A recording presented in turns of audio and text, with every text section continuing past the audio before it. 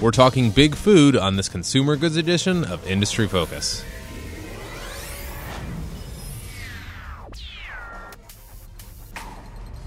Greetings, fools. I am Sean O'Reilly, joining you here from Fool headquarters in Alexandria, Virginia, and I am joined today by the one and only Vincent Shen. How are you today, sir?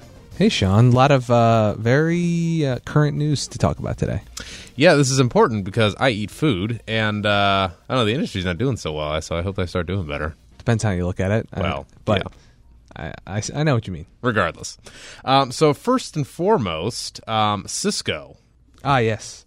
So the Sysco situation, we're going to be talking about a bit of M&A in the food industry today. Who knew the U.S. government was worried about competition so much in the food supplying space?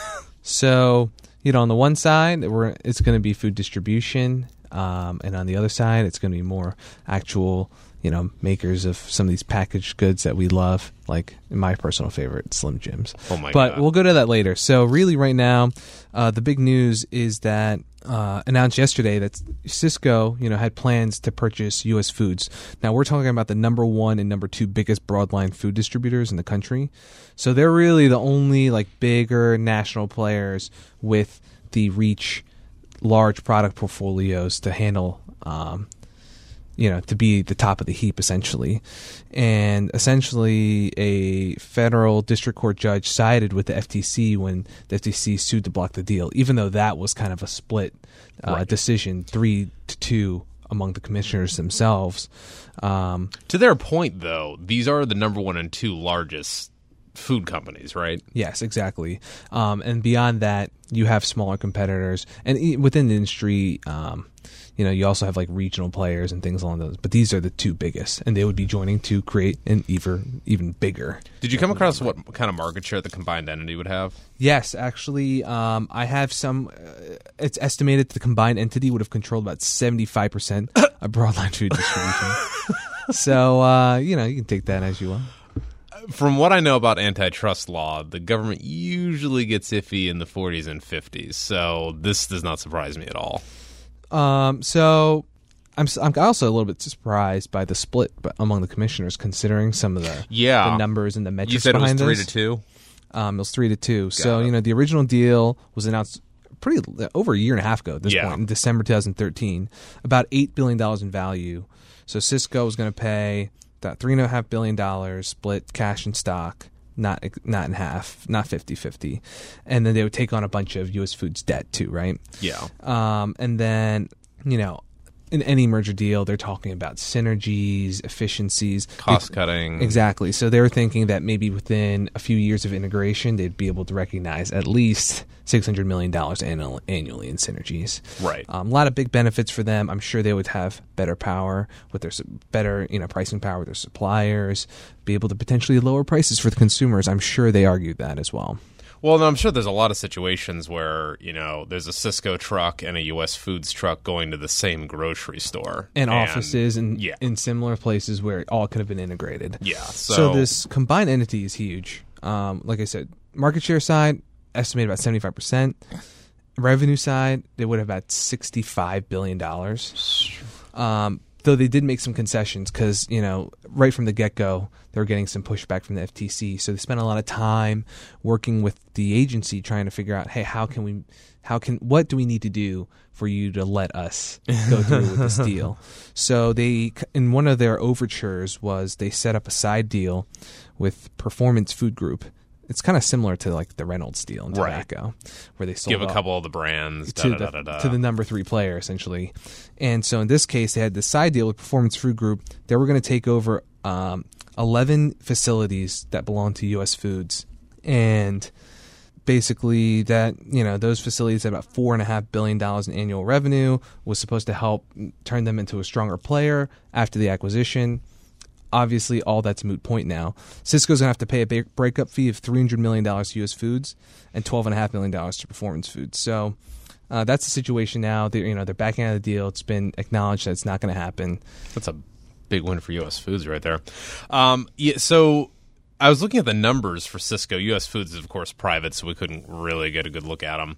But it doesn't surprise me this deal fell through, and as a food consumer, I'm probably glad that one entity didn't control 75% of the market, but that's neither here nor there. I do agree, though, that Cisco needed to do something to juice the bottom line. Well, yeah.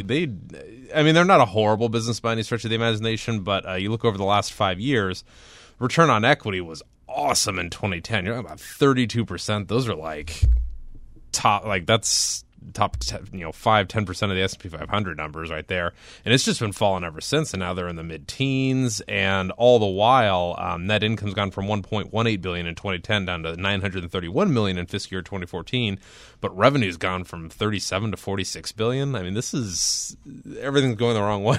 I'm really glad that you kind of put some of these numbers in front of me, Sean, because that revenue growth at first you're thinking, oh man, like it's great. You got this big company; it's a $37 billion company in 2010.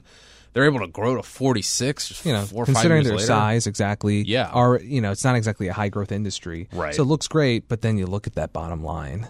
You can see how things are slowing down for them, and they wanted that boost in the arm. I think they needed to do something, and of course, they got their hands slapped with this merger. So now I'm wondering, like, what are they going to do? Because they need to do something, and they're currently trading for 22.5 times forward GAAP earnings, according to Capital IQ estimates, which is a compilation of a bunch of analysts. And I'm kind of like, 22 times earnings or something that's not going to grow the bottom line much. I don't know what they're going to do. Yeah, exactly. So that definitely looks like an iffy situation, though probably not quite as iffy as what we're talking about next. Yeah. So number 2 topic is ConAgra, and they are essentially throwing the towel in on something they paid $5 billion for a couple of years ago. This is basically a derivative of the news that JANA Partners, a activist hedge fund, took a 7% stake in ConAgra, and they literally sent a letter to the board saying, yeah, we're going to shake you guys up. This isn't surprising. They haven't even said how they're going to get rid of this private label business, but I'm interested to hear what we do know. So this is like really recent. It was just announced actually this morning along with their fiscal fourth quarter earnings. Their earnings came in. They have some bright spots with 2 of their segments, commercial and consumer foods, but then, like you mentioned, they made this acquisition that they integrated in early 2013, $5 billion. They're going to buy out Ralcor, take on their private label food business, turn that into their third major segment, and hopefully, ride that growth wave. When I heard this story and you told me what was happening, I would, if you had just asked me yesterday, hey, Sean, if you had to speculate, what would you say? How would you say ConAgra's private label business? Just making private label products for Target, or just all these grocery stores have their own giant brand of ketchup and all that. Of course. How would you assume that they're doing? And I'm like, pretty good.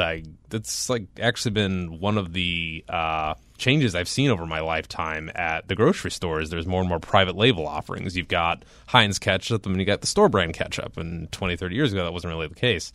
And I was just surprised that this private label business is not doing well. Well, just in terms of an image thing, too, I feel like in the past when I was younger, we always shunned the private label brands, just not good quality, didn't look good, didn't look appealing compared to these big national brands. Then you realize there was no difference because you looked at the ingredients. Yeah, exactly. And now it's like they've really stepped up the way things are packaged, the quality, and now it's like pretty competitive. And an interesting kind of I think something that drove the popularity of the private label brands was the economic downturn, 2008. People were tight on money, and suddenly they're turning to these lower cost options. Right. So there was a lot of growth there, and I think that when ConAgra took on this deal, they saw it as, hey, this is like an awesome avenue of growth that we'll have. And what were you saying? The private label brands generally enjoy profit margins of 10 to 15% higher than the national brands for the... Yeah, in certain cases, they're enjoying richer margins on these products too. So it seems like a no-brainer,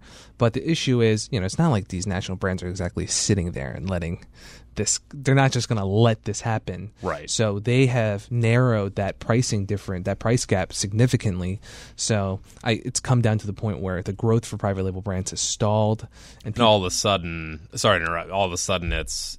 If you're faced with like 5 cents more, you'll probably just buy the national brand. Exactly. So, people do ultimately prefer to stick with that name brand. And if that price gap's no longer there, or if it's not quite as big or appealing, then that's where they're seeing the struggles.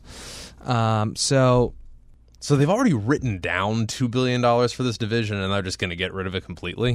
Yeah, exactly. So, they've taken, like you said, $2 billion in write-downs, impairment of goodwill, different charges, and overall it's just been a disaster. They've had 5 straight quarters, including this most recently announced one, where sales for the private label segment have fallen. And just for this most recent quarter, operating profit fell 30% year over year in the private label segment. So just really struggling business. And the company is basically throwing in the towel, deciding that to dedicate all the resources that they've been funneling, trying to turn around this private label business, to their 2 better performing segments, being consumer and commercial foods. Do you think that's just an excuse? The whole "we don't have the resources" thing? Excuse might not be the right. I think it's an acknowledgement that basically they don't think they can do it, and it's not a efficient use of their resources. And as a result, they've announced this divestiture. There's no other details yet how that's going to be happening. I'm sure, and I'm really glad you brought up the JANA Partners, because when their stake came out, stock rose 7.2% in mid-June, so just a couple weeks ago, a week or two ago, the stock price spiked 10% on that news. A lot of Wall Street analysts adjusted their price targets accordingly. So it's an interesting situation where you have a company that has acknowledged through and through that they are not doing well at all with this major acquisition, but who's going to buy it. Through some of this other news, like the JANA Partners stake, their stock's trading pretty well. It's up 40% in the past year, actually, and including that 10% spike, right? When due to the recent JANA Partners news, and it just seems kind of odd considering how a major segment in the company is struggling so much. The past year, I guess Wall Street's just thinking that things are going to get shaken up and they'll turn the ship. Well, yeah, they did, and they had the new CEO start earlier this year.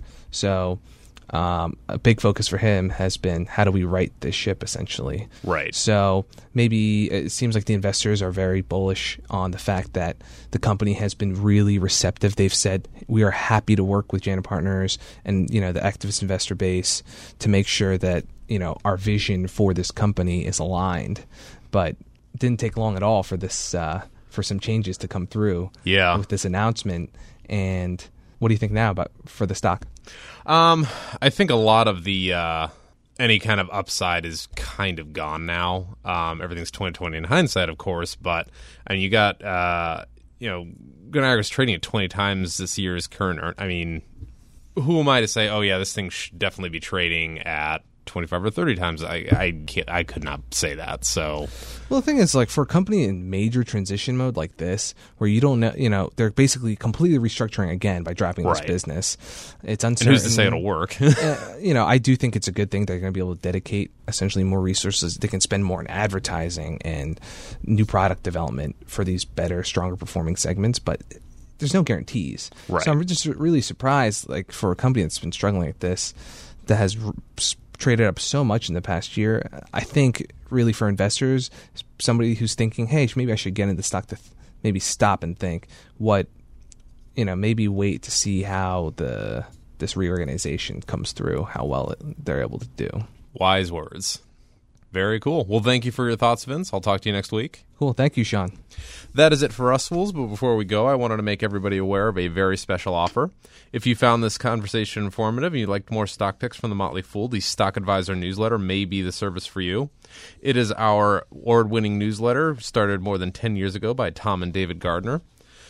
We're offering the lowest price out there for our industry-focused listeners. It is $129 for a 2-year subscription to Stock Advisor. You'll get 2 stock recommendations every single month with insight from our team of analysts. Just go to focus.fool.com to take advantage of this deal. Once again, that is focus.fool.com. And if you have any questions or comments for Industry Focus, we'd love to hear from you. Just email us at focus@fool.com. Again, that is focus@fool.com. And as always, people on this program may have interest in the stocks they talk about. The Motley Fool may have formal recommendations for or against those stocks, so don't buy or sell anything based solely on what you hear on this program. For Vincent Shen, I'm Sean O'Reilly. Thanks for listening, and Fool On.